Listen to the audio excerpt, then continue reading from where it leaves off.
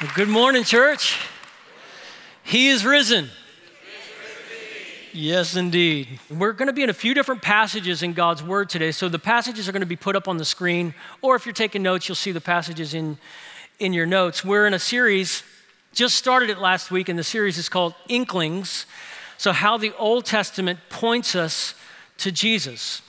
So last week we looked at the blood, which is really what John Tice was just talking about. This story of the blood of the Lamb shed in the Old Testament, pointing forward to the Lamb of God himself, Jesus, who dies on the cross and sheds his blood to take away our sins. That's what we saw last week, a truth that is so deeply life-changing and really sits right at the core of the Christian faith is atonement and resurrection.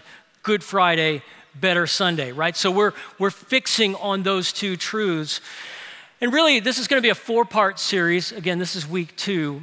And in each one of these weeks, what we're looking at is 4 ways that the Bible depicts God's rescue in Christ. And so we move from having looked at blood last week, the theme of blood, to now this week, the theme of breath.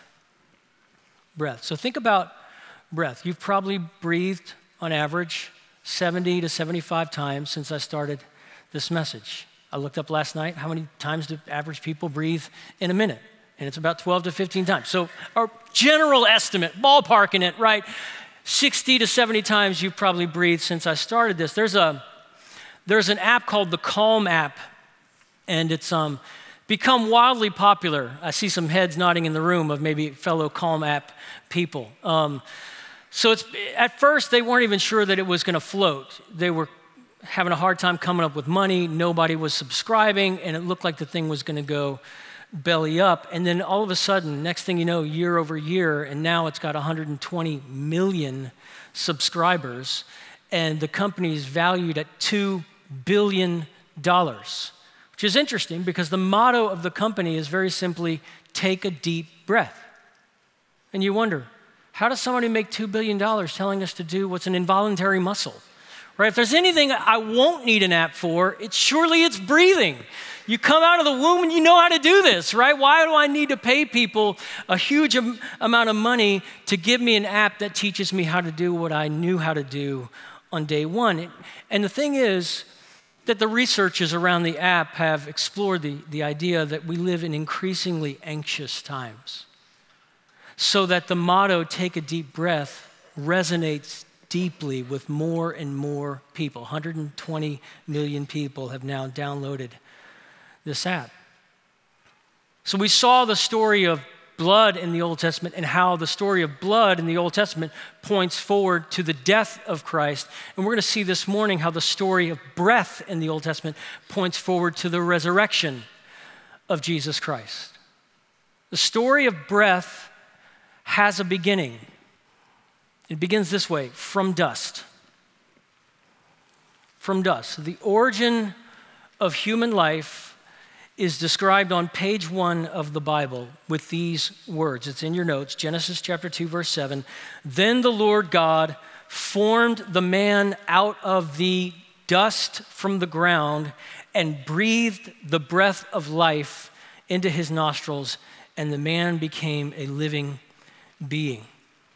Even the English word human, comes from a Latin word humus. So humus gives us the English word human. Humus, the Latin word, gives us the English word humility. So we're born from the dirt. You look down at the dirt, and that's where you came from. That's where we started. Our origin story is God with his hands in the dirt. God with his sleeves rolled up and his hands in the dirt, and he begins to form something, and that something became Adam and Eve, the first parents of the human race. Think about this. What comes to mind when you think dust? You might just write down a couple of words, just kind of free association. I say dust, you say what? I say dust, you say dusting. Right? So already we've got negative associations associated with dust. The worst chore in the house is dusting, because you dust, and then what happens? You come back to the room where you started, and the dust is back again, right? So we've got all kinds of ways of thinking about dust. But then you enter into the Bible and you think about the way the Bible uses the term dust. And dust is associated in the Bible with death. So we even say things today like ashes to ashes, dust to dust. Dust is associated with death. Dust is associated in the Bible with frailty. So oftentimes when you're eavesdropping on the book of Psalms and you hear people praying, and they're saying things like, Lord, you know our frame. You remember that we are dust. You know that you alone are the rock and we are the dust. We are weak. We are frail.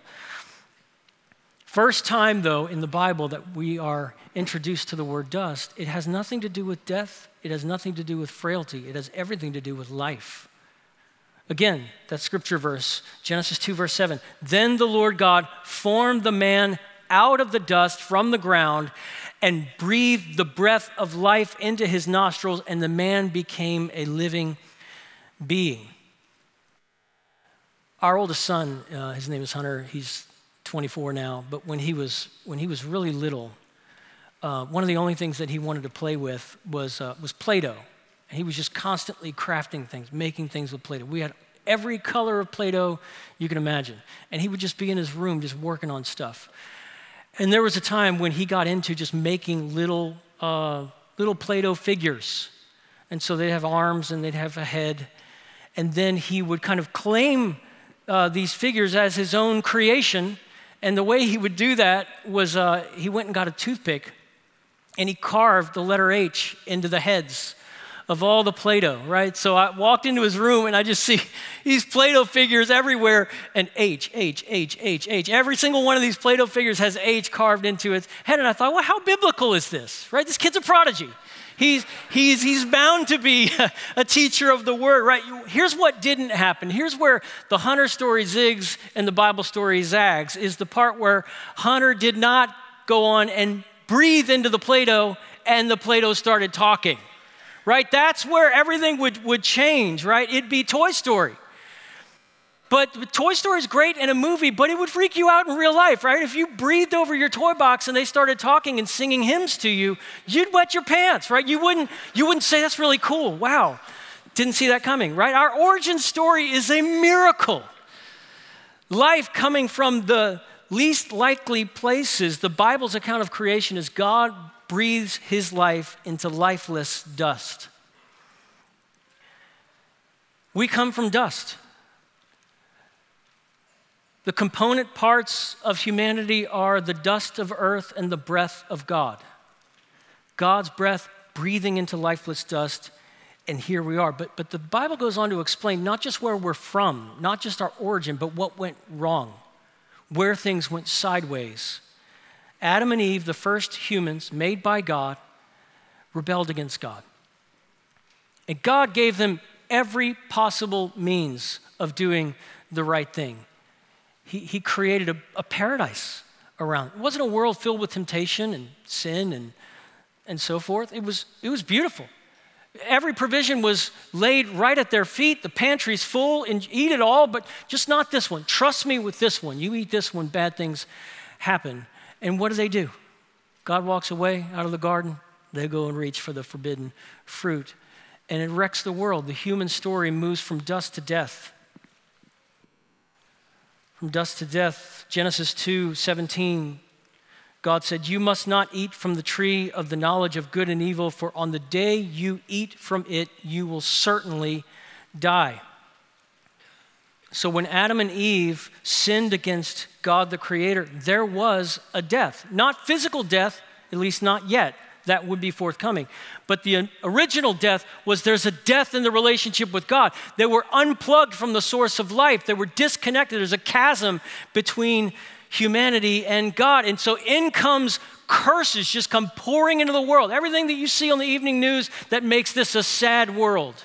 Everything you see in your life or in your family, every vestige of dysfunction in this world is downstream of Genesis 3's rebellion, hatred, injustice, sickness, even natural disasters that comes pouring into the cosmos after we rebelled against God. We turned away from God and we started coming apart at the seams.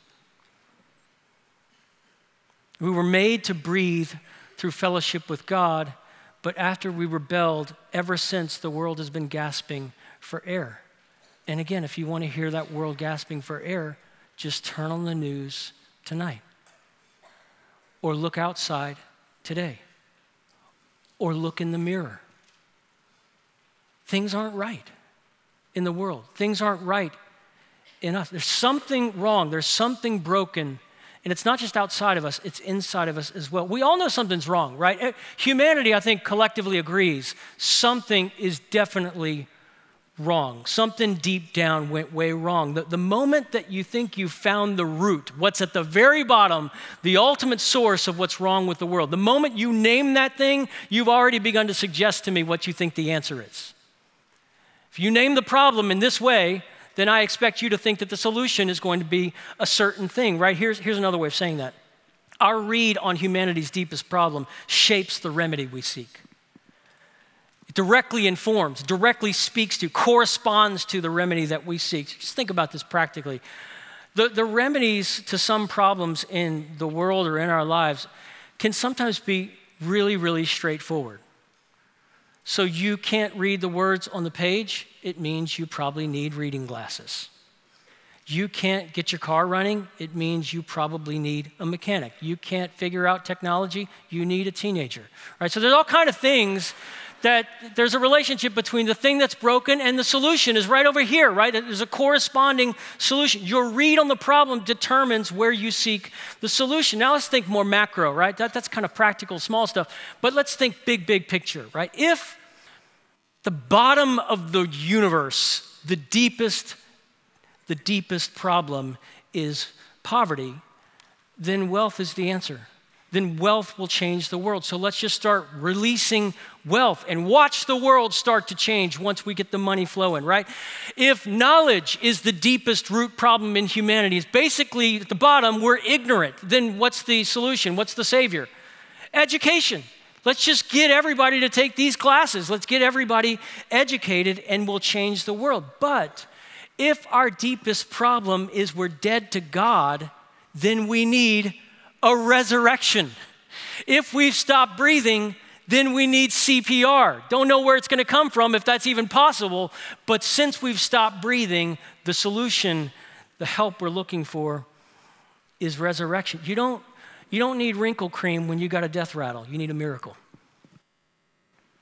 Our deepest problem is we've been cut off from the source of life. Been cut off from the source of life. Speaking of being cut off, we have some bushes in our front yard. We have green bushes that have been planted in the last year or so, and we have purple bushes that came with the house, which my wife hates.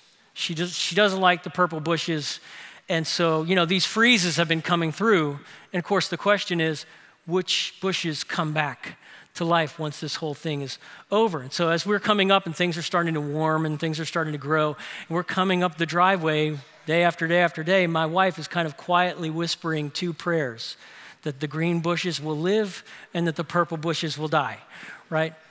That illustration breaks down because my wife only wants an Easter miracle for half the garden, right? So that's not what's going on here in this big idea, right? But here's the thing about those purple bushes, in fairness to my wife, is they're not that great to look at, and they eat everything you set around them. If you put another bush, and that bush is just supposed to live in friendly harmony with the purple bush says no. Eats that bush, and right, that bush just vanishes. It goes away. You see a little bit of green, and then it's gone. That's this purple bush kind of does. That's its story. And I thought, post-freeze, you could have multiple freezes. The last thing on earth that's going to die is that purple bush. You could have the coming of the apocalypse, and the last thing that lives is going to be that purple bush.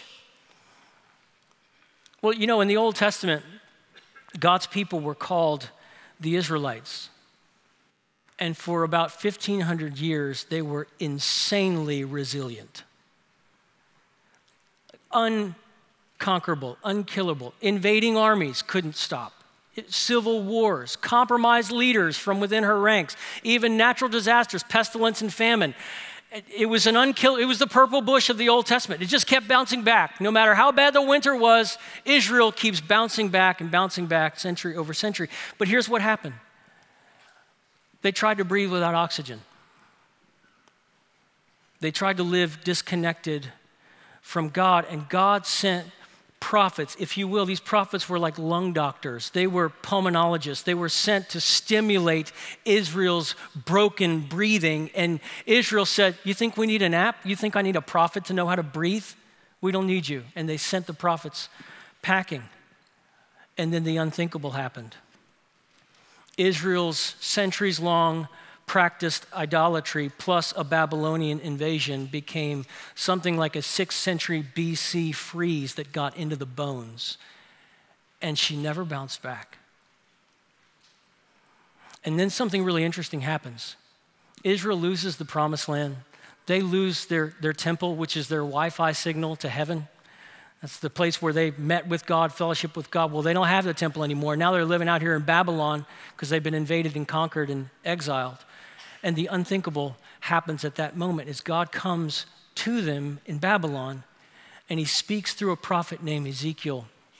And God gives Ezekiel a vision on the state of his people. And here's what it says, Ezekiel 37.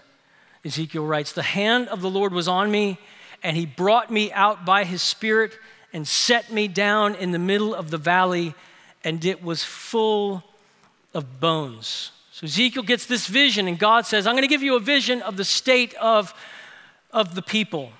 And it's a valley of bones, just dead bones, feeling this. If you walked up on that valley of dry bones, you would assume some army died here centuries ago, and now these bones have just been bleached, brittle by centuries of exposure. That's the picture, the dismal picture God gives of the condition of Israel.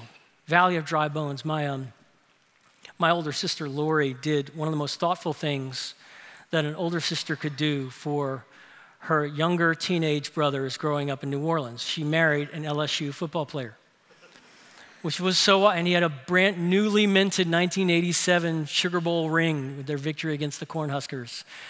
And I just thought that was the most awesome thing. Joe Champion, 6'5", probably 290 at the time, larger than life. And so now I meet Joe and I know someone in real life who played in a stadium called Death Valley and lived to talk about it, which is just crazy cool, right? Calling it Death Valley, obviously, is a form of trash talk, right? It's trash talk. It basically says, this is where your team comes to die. That's the idea. Outcomes varied over the 45 years that followed. One in 1958 when it was called Death Valley. 2003 was the next time that they won the national championship, right? So outcomes varied in that particular moment. But here's the thing. In Ezekiel chapter 37, this is the original Death Valley. It's a vivid picture. This is a picture of what God sees when he looks out at the world, a valley of dry bones. And then anybody know what question God asked Ezekiel after he showed Ezekiel this valley of dry bones? He said, "Son of man, can these bones live?" If you're a prophet, you've had God in your ear, it's your proficiency, it's your skill set, you're supposed to know that the answer to that question is yes. Even the tilt of the way that the question was asked implies that you're supposed to say yes, and yet here's this prophet of God named Ezekiel, and the best he can do, the most faith he can muster, is simply to say, Lord, you only know. If this valley comes alive, it's only going to be something you can do. And then God tells Ezekiel to do something really strange. He says, I'm going to put words here in your ears. You're going to speak those words to the bones in the valley, and then I'm going to do something. So you see this dynamic duo of word and spirit, proclamation of the word and the movement of the spirit. And here's how it went down. Ezekiel 37:4. He said to me, God said to me, prophesy concerning these bones and say to them, dry bones, hear the word of the Lord. This is what the Lord God says to these bones. I will cause breath to enter you and you will live. I will put tendons on you, make flesh to grow on you, and cover you with skin. I will put breath in you so that you come to life. And you keep reading this symbolic vision, And that's exactly what happens. Ezekiel starts declaring the word that God put in his ears. So he's speaking over the valley of the dry bones. And then wind comes rustling through the valley. The breath of God's Spirit moves through the valley of dry bones. And then the bones started shaking and rattling and moving toward one another. And the foot bone connected to the leg bone connected to the whatever bone. Well, I don't know. I don't know, my anatomy's not appearing to me in this moment, right? But that song has its origin right here in Ezekiel 37. Now hear the word of the Lord, them bones gonna walk around. That's exactly what happened in this vision. Ezekiel 37 is a preview of where God is taking the world through the work of Christ and by the power of the Holy Spirit. And where is he taking the world? Bones, breath, life. It's the story of the Bible. Creation, decreation, new creation. The story of the Bible is God breathed into humanity on day one and we lived. Humanity rejected God and we died. We stopped breathing. And then God sent Jesus into the world for what purpose? To give the world breath again. To give the world a pulse again by faith in him, to bring us back to God, to plug us back into the source of life that we had been disconnected from the beginning. And this is where I'm so appreciative of what Daniel was saying earlier when we were worshiping God together, is this idea that it's so easy on Easter Sunday to just kind of relive the historical event of what happened 2,000 years ago, and it doesn't really register an impact on our daily lives. This is not some abstract event from 2,000 years ago. If you've been disconnected from God, the good news is God can breathe in the valley. If you've not been able to breathe the joy and presence and peace of God, he can breathe in your valley. He can breathe on the dry bones. And that's exactly what happens. You see Jesus show up in the pages of the Gospels. And what does he start saying from day one? He says, I am the way, the truth, and the life. And then he would say, the thief came to steal and kill and destroy. I've come that you may have life and life abundant. I'm the life guy. You want to live? Come with me. You want to rest? Come with me. My yoke is easy and my burden is light. He's the life guy. He contrasts himself from every other power and every other voice in the world. And what we start to realize when we keep reading through the pages of the Gospels is in order to give the world life, Jesus had to die. In order to break death's grip, Jesus had to die in death's grip. And so what does he do? He goes to the cross and he hangs suspended between heaven and earth so that he might bring the two together by faith in him. And he absorbs the impact of our sins against a holy God, and he takes the punishment that we're due, and he pays the debts that we had owed. He bears our sins in his body on the tree. And in it all, if you were there looking with the natural eye on what was happening in the cross, you would think ignominy, you would think shame. Those would be the words that come to your mind. It looked like in that moment death was dragging Christ to the cross, but there was a deeper magic. Because in the irony of God, Christ was dragging death to the grave. Something surprising, the left-handed work of God. Jesus is the only human who ever lived who played in Death Valley and lived to tell about it. Jesus is the only one who's ever been able to talk trash to death and back it up. He comes out of the grave and he says, what do you got? Where's your sting, death? Grave, where is your victory? The great hymn talks about this holy trash talk. Up from the grave he arose with a mighty triumph o'er his foes. Slain at midday, buried that evening, breathing on the greatest morning in human history. That's why we sing the way we do on Easter Sunday. The empty tomb is ground zero of the new creation. And so the story God is writing has a twist ending. The story goes from dust to death, but Easter.